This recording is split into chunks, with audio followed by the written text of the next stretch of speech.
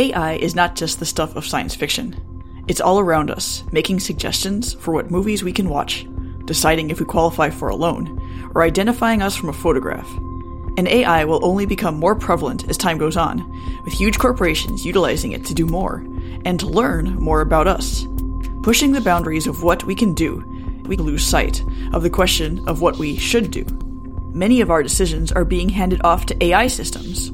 These decisions aren't simple. Sometimes they have cultural, emotional, or even ethical components. But what exactly is ethics? Can you teach a computer to be ethical? How do you quantify ethics? Can it be quantified? And how do we even begin to teach it to AI systems? So it's interesting to note that there are thinkers who question what is ethical and moral when using AI. Even more interesting, the Pope himself has taken a special interest in this question, bringing together thinkers, ethicists, and leaders in the technological field in the Vatican. Today, we're talking to one of these thinkers.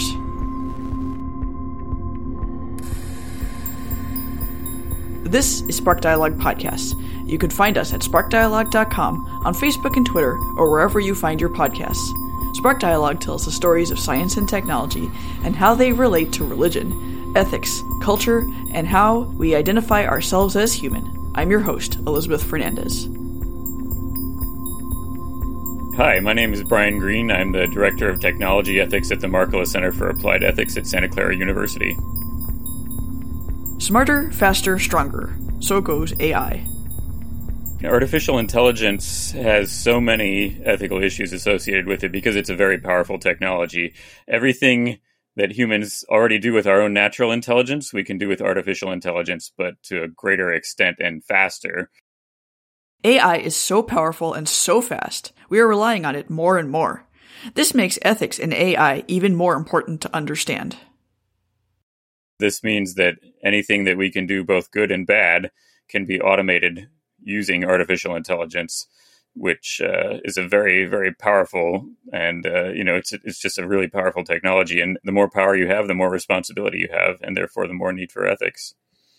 In understanding artificial intelligence, first of all, we have to understand intelligence. It's more than just knowing how to add 2 and 2. It's being able to look at an image and understand there's a coffee cup there, rather than just a random collection of pixels. It's being able to make a decision between 2 viable options. And then there are emotions. And what about morality? So my understanding of intelligence is that intelligence is very comprehensive. It's everything that humans can do. So it includes wiggling our fingers. It includes the emotions we experience. It includes, a very bodily experience. And that's why I think a lot of artificial intelligence is actually, even though we've seen such incredible advances in the last few years, a lot of AI is still really, really far behind. So can emotions and morality, things that are so closely related to ethics, including so closely related to our human experience, ever hope to be duplicated by an AI? Some things may be impossible for AI to really simulate or to represent or reproduce, maybe is the right word for it. It's not clear that AI can ever be conscious, for example. I think there's very strong arguments against that possibility. The fact that we can have consciousness in our own minds gives us the thought that maybe it can be represented in an artificial format. But at the same time, it's very difficult to know what that would be or how you would actually achieve that end. Because right now, what AI can do is a very good simulation of understanding, perhaps. So, for example, GPT-3, which is a technology that's come out of OpenAI, is very good at producing text that reproduces human, like basically verbal communication or written communication. However, you can see when you're looking at that it is not representing any sort of understanding. It doesn't understand what it's talking about. It gives a simulation of understanding, perhaps, but it can't make overall argument about things. It can't maintain a cohesive thought for a long period of time over paragraphs, for example. There are a lot of limitations to it. And if we're talking about emotion or something like that, it's not clear if we would even want AI to be able to do that, right? Do we want to have angry AIs or sad AIs? I think that might be something that we actually want to avoid pretty strongly.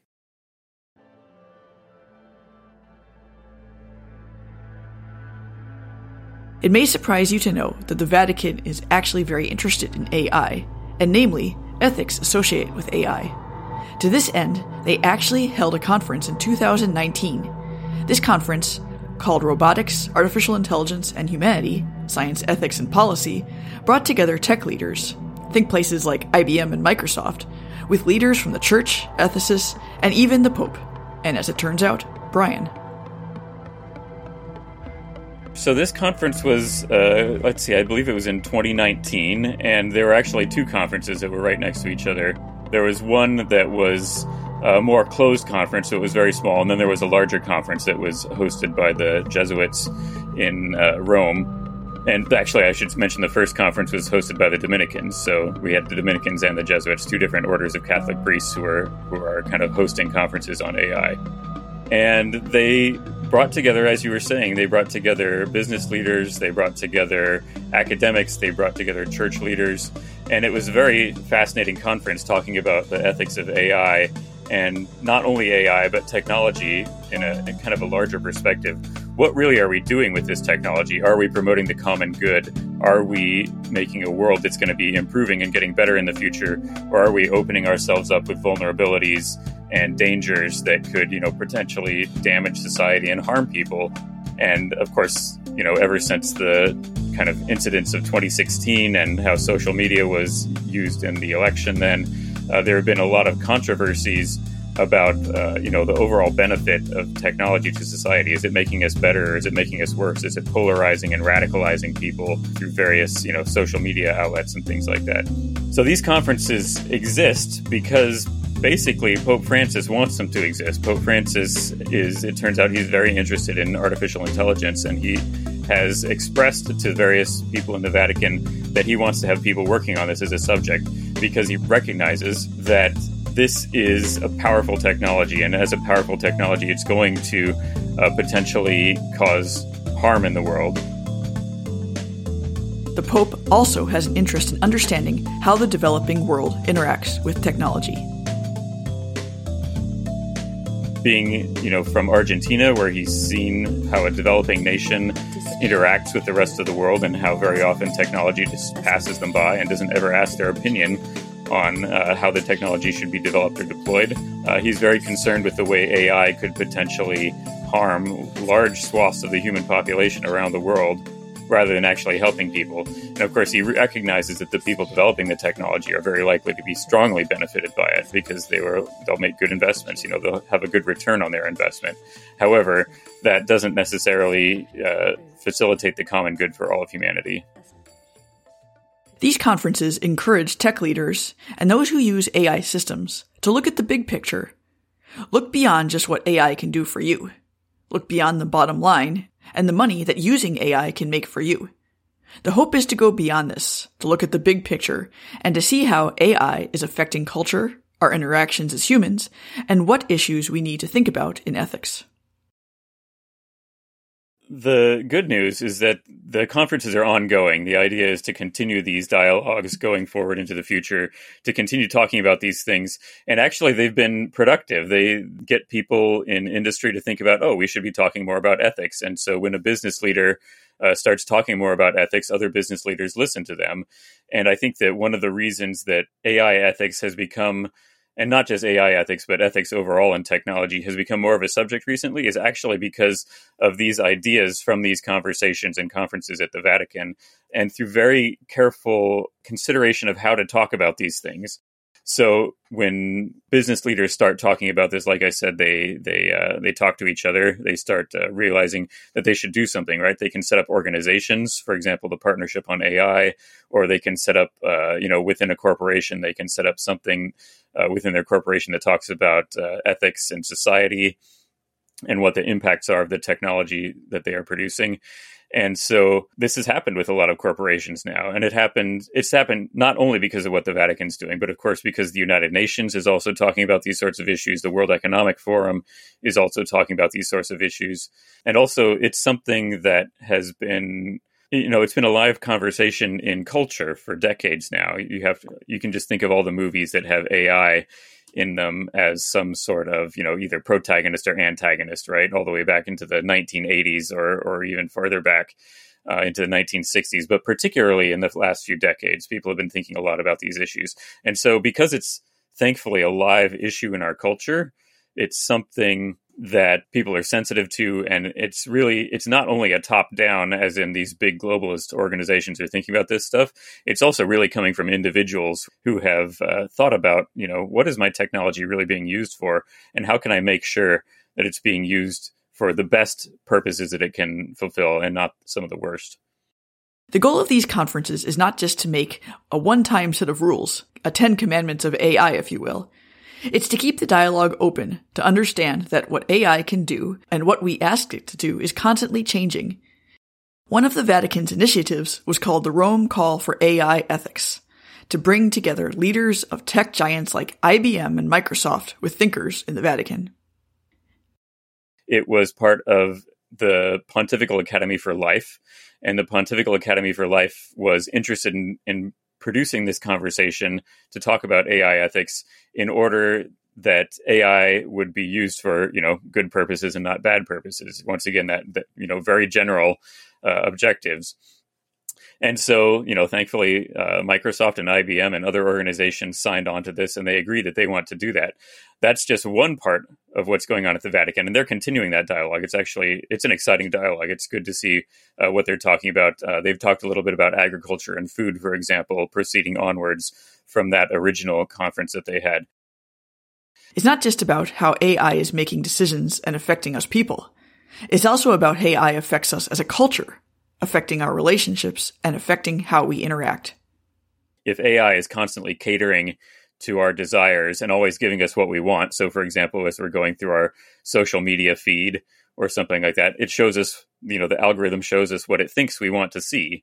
And if that happens continuously and in more areas of life, pretty soon we are very happy with the way we interact with technology, but we're less happy with the way we interact with actual human beings.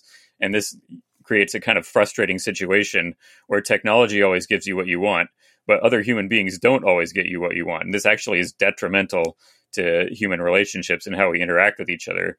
And these phenomena are becoming more and more understood. As they become more widespread, they become more understood. That might be the way to describe it.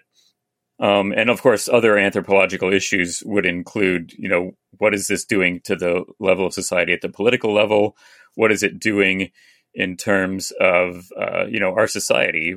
How do we feel about the fact that social media now mediates most of the information that we see online? Because people spend hours and, collectively billions and trillions of hours on social media. It's really, really powerful technology, and it has not had the type of ethical analysis that it really needs to have.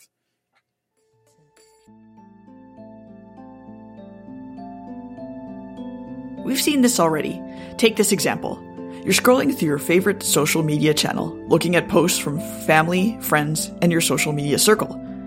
You're not just seeing the latest posts, though. You're seeing what that social media algorithm wants you to see. What have you clicked on in the past? What have you liked? It'll show you more of that, and less of the things that you have ignored. You see, the algorithm associated with social media channels wants you to stay on their platform for as long as possible. But what this leads to is an echo chamber. You see more and more of the posts related to things that you like, and less of the things you don't. What's more, a lot of times the truth is too boring. Any center viewpoints are less exciting than what the radical sides are doing. And with time, we're seeing more and more radical videos, more viewpoints on the fringe. We're becoming more and more polarized. I teach a class on AI ethics. We were talking about this exact subject just last night in the class. YouTube, for example, or other social media, they can be very radicalizing influences on society. And so there's an article that came out a few years ago in the New York Times where a researcher had said, look, if you look up vegetarianism on YouTube, it starts giving you videos on veganism. And if you look up jogging, it starts showing you videos on ultramarathoning. It doesn't matter what you do, it's going to try to show you the most extreme form of that, because that is what it has discovered maintains your attention. It keeps your eyeball on the screen, and ultimately that's how they make money. Now, in AI, we talk about something called the AI value alignment problem, which is that the value that the AI is maximizing for might not actually be the best value for society to be maximized for. So, for example, keeping our eyeballs on a screen is not actually probably a very good thing for society. It might be great for the corporation because it's showing you more advertising, but it's not going to be good for society because we're not interacting with each other, and at the same time we could be getting more radicalized. And so that radicalization is actually, while it might be great for the companies that are producing the content, is not necessarily going to be great for the rest of society as we become more and more polarized and balkanized in our separation from each other. One thing to think about from the opposite perspective would be that if YouTube wanted to, or if another social media platform wanted to, they could actually try to, instead of radicalizing people, bring everyone towards the center. They have that power to do that. It might not maintain people's eyeballs, right? It might actually be that people get bored and they leave. They go do something else. However, it would prevent people from getting radicalized and separated into such polarized different, bubbles separated from each other. But at the same time, there's also a danger there, which would be that new ideas would not get propagated through society as easily. Everybody would start thinking more similarly to each other. So there are these dangers and tensions that have to be negotiated here with these sorts of value alignment problems. And like I said, with the value alignment problem, it's not only far in the future when people talk about, artificial general intelligence trying to, do something for humanity. It's happening right now in the way that corporations operate, because corporations can be thought of as like an artificial intelligence in some way. It's how people scale our intelligence, right? How do we take intelligence that's limited to our heads and actually extend that outwards into something where we interact with each other, and then use technology to grow the scale and speed even more. When you think about it, these companies can control what we view, what kind of news we're exposed to, and who we interact with. They have enormous power. So how do we make sure that these decisions that the companies are making are ethical? So this is a great question. This is actually a large field of work that I do, which is working with technology companies specifically on how to think ethically about the technology that they're producing. So I've worked, for example, with Google. Google has had a blog post where they talk about their work with the Markkula Center, and the fact that we have, they've used some of our tools and implemented those into workflows at Google Cloud. I've been working with Microsoft and Salesforce through the World Economic Forum, and I have a paper coming out with Microsoft and the World Economic Forum later this month that is going to be specifically on how Microsoft has started implementing this sort of ethical thinking in their corporation. And it's a really fascinating topic, because ultimately companies don't want to be bad. They want to do the right thing. They don't want to destroy society. They have to live in society. The workers, they don't get a choice to go home to some different planet at night, right? They have to live on Earth in the United States, or if they're in a different country, they have to live in that country. They have to live with the ramifications of the technological choices that they're producing. The question is the implementation problem, right? Is how do you actually do this, and how do you do it in a way that also makes the company money, because that's what the company's job is to do. And so once again, you can think of the value alignment problem, right? Corporations are aligned towards maximizing shareholder value. That's a legal requirement in the United States. However, for most of the history of capitalism, people have thought about this a little bit more broadly, and not just capitalism, right? How does an economy work? An economy is supposed to be maximizing the common good that we share with each other. And so I think this more common good perspective is becoming more widespread now. It has different terminology that people use. For example, one academic called it optimizing collective value or something like that, right? But ultimately, it's how do we actually make a better society together? Corporations should be facilitating that and not harming that. If they are harming it, they should be stopped from harming it. And the question is how to do that. Is it going to be done through government regulation, or can it be done at a more internal level, right, where they make the right choices on their own in the first place? Now, an unethical decision that an AI makes might not always be obvious. Let's take an example that's being used today. When you apply for a loan, information about you is fed into an algorithm. This algorithm then decides if you would be a good candidate for that loan. It tells the lender whether or not you should be approved. Lots of lenders use algorithms like this. They make it possible to wade through a lot of information about people, and also being able to qualify people, or not, much quicker than a human could. But it's hard, if not impossible, to tell how that AI is making its decision. It sees complex correlations, connections that might be impossible to trace or to understand. And then, to further complicate the issue, biases in society can leak into these algorithms. It could lead to people of certain races, religions, or economic statuses being rejected for a loan more often than others. But if you can't tell how an AI is making its decision, how can you tell if it's being ethical? There are some companies who generally don't want to be having biased software, right? This is something that a lot of companies have recognized recently. And actually, if you go back a couple of years and say, hey, could you give us an explanation of how your algorithm is operating? A lot of them would say, oh, that's impossible. Nobody can understand how a neural network operates. It's, all statistical blobs and they don't make sense, and et cetera, et cetera. Well, it turns out actually you can. And they've developed the tools in the last couple of years where they can do this to a pretty good extent now. So, for example, in the work that I've been doing with Microsoft, they have something called FairLearn. FairLearn lets you look through a data set and look for biases in the data set. They also have something called Interpret ML that allows you to interpret the machine learning algorithms and what's going on in that model. They have other tools also, and it's not just Microsoft. Basically, all the big technology companies are working on this now, because bias in your software is actually a mistake, right? It's not a good thing. You don't want to have a problem with the way that your algorithm is operating. You want to have it actually work equally and fairly for all groups of people. And these bias and fairness issues are serious problems. They really do reproduce a lot of the problems that you find in society, for example, in terms of racism and sexism and other issues like that. Once again, technology producers don't want to be doing the wrong thing, but it turns out that you have to actually try to do the right thing. The right thing doesn't happen all on its own, right? You have to actually put attention into it, and you have to develop the right tools. And it's hard to develop those tools. It takes years of work sometimes these tools are still being developed right now. So they're not perfect yet, but they're a vast improvement over what was available in the past. And with these tools now, we actually have the opportunity to find that bias and go through the technology, through the machine learning models, and figure out what exactly is going wrong there and saying, okay, this is where the mistake is happening. We can tweak that and solve that problem. And it creates overall a better technology and more trust for technology. This is the way that technology companies are looking at it, which is that if people don't trust them, people are not going to want to use their technology. So, of course, there's a self-interested aspect to that also. There's not just the altruistic, we want to make a better world. That does exist. But there's also that ultimately for our own company, we need to be thinking about how we, help people trust us. Because if people don't trust the technology, they're not going to use it. There is another way that ethics and AI interplay, and it's one you probably thought of before. And if you haven't, you probably should. It's privacy.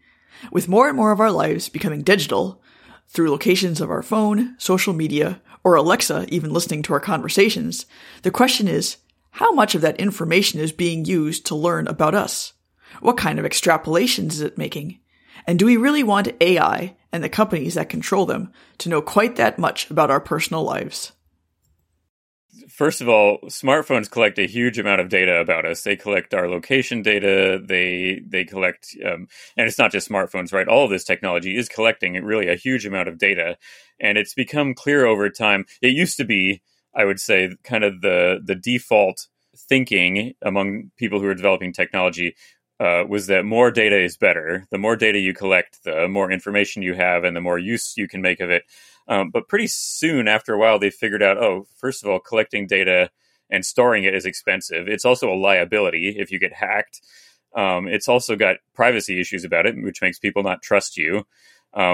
There's actually a kind of a level of data collection that is bad, and it's taken a while to come to this conclusion, but I think that technologists are coming to it now, which is that they should not be collecting as much data as they can. Data is actually not something that should be maximized. It's something that should be optimized in a different sort of way, which is that can you actually help your customer through the data you're collecting? Don't collect a bunch of data that's useless. That's just a liability. Collect data that makes sense for you to collect, and not the other data. Now the question is is that level of data collection that's useful for them actually still good for us, right, as individuals? Or is this something that's going to be harmful for us? And the answer is, there's always going to be problems with security breaches. There's been lots of security breaches that have stolen huge amounts of data and spread them all over the world. So that is a huge problem. It's something that we should be concerned about. Other ideas having to do with privacy in terms of, do we like personalized ads? Are those ads actually helpful to us, or are they not actually, something that we find to be useful? Having microphones listening to us all the time, I think, is not a good thing. There have been lots of media coverage of those over the last few years where people have been, talking to their, speaker in their house, whatever form of speaker that might be, and finding out later, people in other countries were actually listening to what they were saying in their houses. And the reason they were doing that is because part of the end user license agreement said that the corporation, if they had trouble understanding what you said, they would send it to some real live people who would listen to it to try to figure out what you said so they could correct their machine learning algorithm to make the model better for understanding more types of people's voices. The surveillance capacity going on behind this is that a lot of this technology was actually pushed forward by governments who were looking to have easier ways to monitor people because, if the US government wants to find terrorists, and the easiest way to do that is by listening to people, right? And so the US government can't necessarily do that directly because of the way the laws are structured, although they can under certain circumstances, if they get a judge to approve these sorts of things. If a corporation is collecting that data, and then you can get a court order to collect that data from the corporation, then all of a sudden you've got a source of information that you didn't have in the past. So there are absolutely questions concerned about this. And my friends on social media say all the time to each other, hey, I was talking about this the other day. I did not look for it on Google. I did not, do various other things. And then all of a sudden I see an ad for this thing that I was talking about. And they're wondering, how is it that social media is listening to me? And the answer is, we don't know, and they're not going to tell us, right? Facebook has said over and over again that they don't do that kind of monitoring. But however, they can easily work with another company that does. So, for example, if you have an Amazon device in your home that is collecting that data, then it gets collected by Amazon, and Amazon can send something over to Facebook saying, hey, advertise something at this person on Facebook. And we say, oh, that's really creepy. And I think it's a, fairly reasonable thing to say that, yes, that is creepy. And so they have to recognize that this is not necessarily good from a technological perspective, from a sales perspective, right? Because if people start saying, hey, I'm getting these advertisements that obviously indicate that something's listening to me in my household, then, that drives business away. People stop trusting you. So I think there's this balance that has to be struck, right? We need to have a certain expectation of privacy in our homes. And ultimately that's a user thing, right? We can choose not to have these smart speakers listening to us if we want to. We can choose to keep our smartphones in like a Faraday cage or something like that, right? Something that's going to block them from collecting that information and transferring it, or like keeping it in a box with like styrofoam, noise proof padding around it inside a Faraday cage so it can't communicate with the outside world. But that's kind of an extreme measure to take, and people are not going to generally do that. But these are questions that we have to ask, right? It's not just the big tech companies that are at fault here. It's that the government has not regulated them, and individuals have also not exercised their own ability to make choices on these sorts of technologies.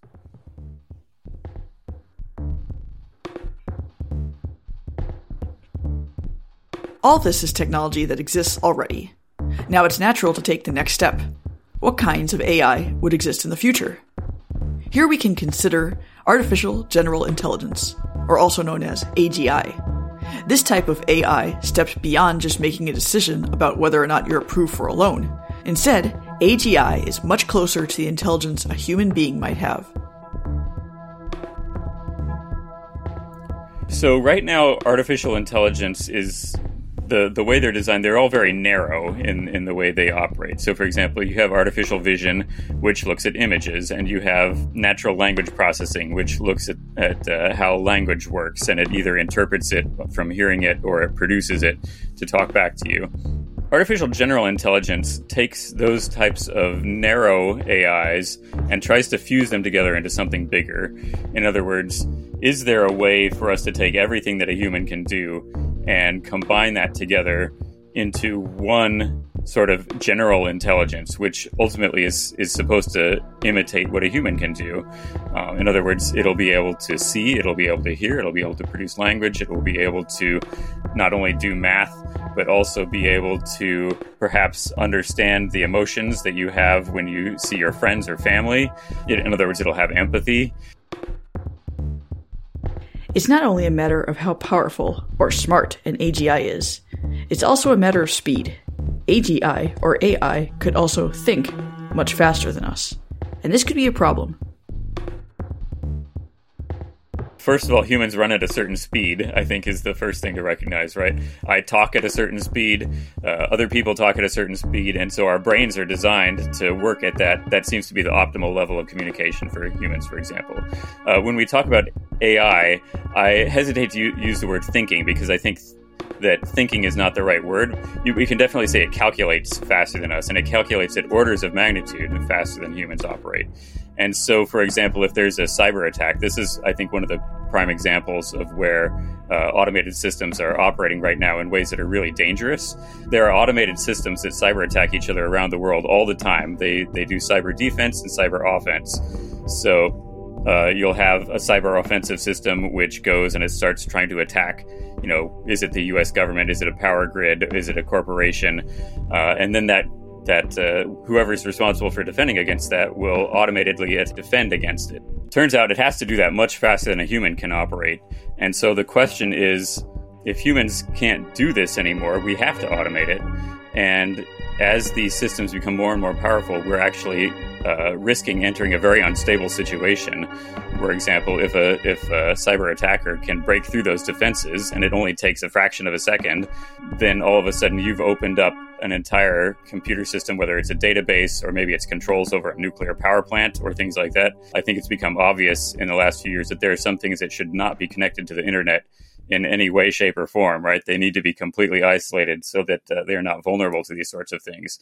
But the speed question is a genuine one. Pope Francis has talked about this. He used the word rapidification, which is, something that is it's an obvious word to use if you're a Spanish speaker, for example. But brought into English, I think it's a useful loan word, which is that everything is getting faster, and AI is going to take that same thing and make it faster and faster, both to the benefit of humanity, but also potentially to our detriment. And we need to be aware of that and take the measures that we need to take in order to make sure that it's being used for good and not bad. Another issue is that as AI gets more powerful, it also becomes less transparent. There is a limit to the way human minds operate, right? We know our minds are adapted to work with each other, with other humans, basically.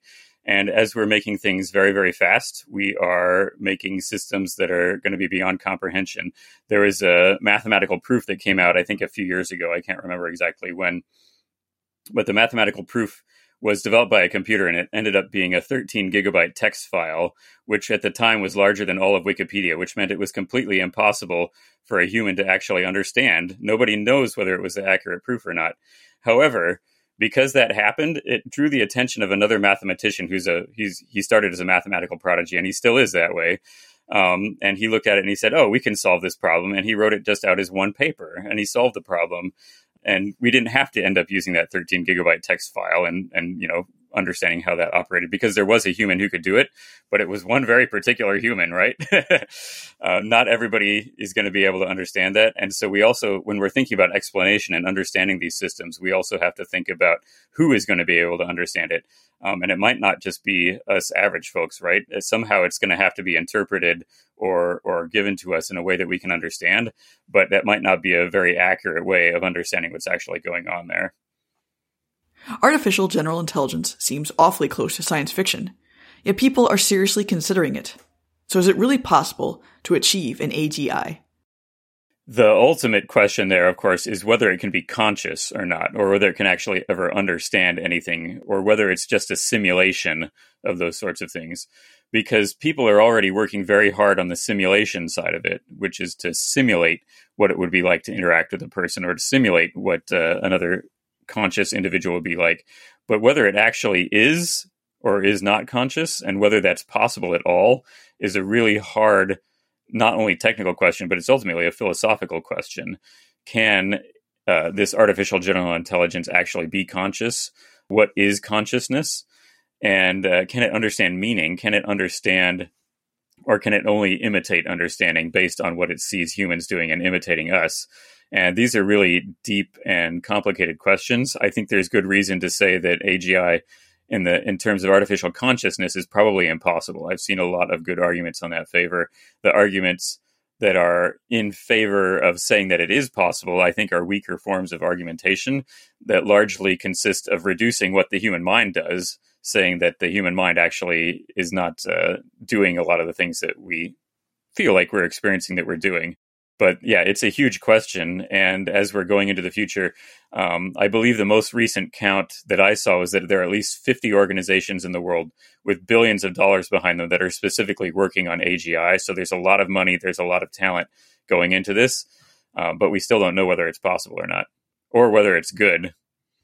Whether or not you think AGI is achievable, thinking about it can also tell us something about ourselves. What does it mean to be human? What is consciousness, really? What does it tell us about how our brains work and how unique, or not, the human mind is?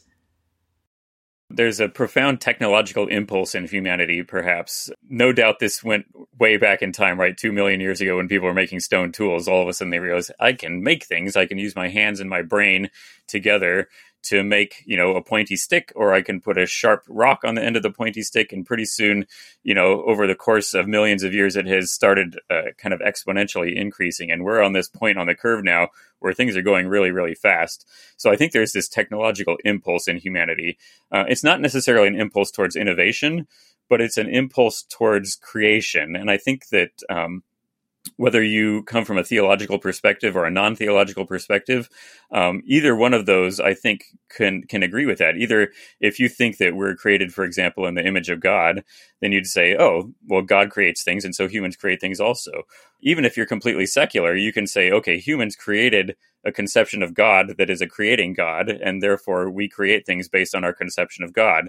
And once again, it's basically the same thing, but with a further step added to it. This idea of creating an artificial general intelligence or an artificial consciousness is it's illustrative of the fact that we want to create. We want to create these new and ultimately something that's like ourselves, right? We can look at the hopes and dreams of religions or other sorts of cultural artifacts that we can see in terms of literature and stories and movies, and recognize that this impulse in us is operating there.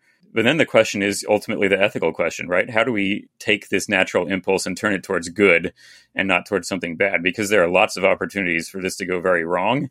And those have been explored in a lot of different contexts, whether it's through mythology or religion or through literature. It's really an opportunity for us to step back and reflect and say, the right way to use this technology is to help society. And what are the ways that we can actually get those concrete benefits in terms of helping people, whether it's helping them make better choices or whether it's helping with education or with healthcare or other sorts of things.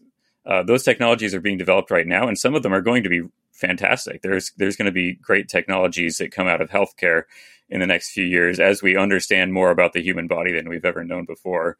And it's going to be a fantastic opportunity for helping people. But at the same time, we need to make sure that we are not removing the most human and humane aspects of humanity from the environment. We don't want to technologize the environment so much that it's no longer humane, because ultimately humans are made for relationship. We're meant to relate to each other, and those relationships, I think, are one of the most important things that can actually be damaged by technology.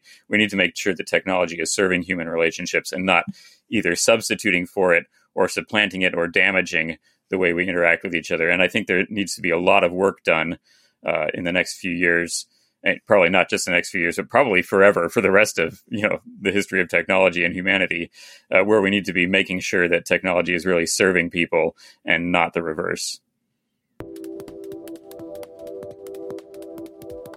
Advanced AI doesn't have to be about fear. In fact, AI has enormous potential for good. Pope Francis said it himself. AI should be used for the good of the environment and the good of people. And it's possible that we can use AI to help with issues like social justice, climate change, feeding the world, and other complex problems that could be helped along by a super thinking AI. There are a lot of opportunities for AI to really benefit the world in terms of agriculture, in terms of getting new and better medicines, in terms of working with climate change. I mean, particularly with efficiency and energy efficiency, one of the things that AI does best is determine how to make things more efficient. And these studies have already been done. For example, data centers can save a huge amount of power if you just apply a machine learning algorithm to them to figure out how to do that.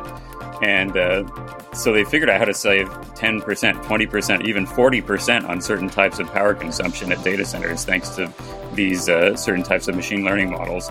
There really is a lot of opportunity there to make the world efficient and really make it better. And so I think there's a lot to look forward to that it is going to have a positive impact on society.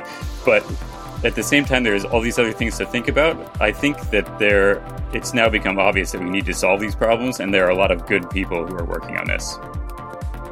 Looking at all this together, it's no wonder that the Vatican takes a special interest in the ethics of AI. And as we move forward, it pays to think about all of the different ways that AI affects our lives and affects us as a culture. It pays to question how can we make it more ethical, and how can businesses and companies move forward in the most ethical manner possible. Once we do this, we might be able to solve some of the world's biggest and most complex problems. This conversation actually made me feel a lot more hopeful than I thought it would. AI has enormous power to do good. Spark Dialogue Podcast is produced by me, Elizabeth Fernandez. You can find us on the web at sparkdialogue.com, on Facebook and Twitter, or any of your podcasting platforms. Remember, if you're a patron of this podcast, to check out the bonus content at patreon.com/sparkdialogue. And I'll be back in the beginning of July with a new episode. See you then. The background music you heard were clips from Restless Sleep by Gordonark, Black Snow by Airtone, The Sun Smiles on Lightsail 2 by Gordonark, and Another Way by Psychic. These songs are licensed under the Creative Commons Attribution 3 license, and more information and links to these songs can be found in the show notes at sparkdialogue.com.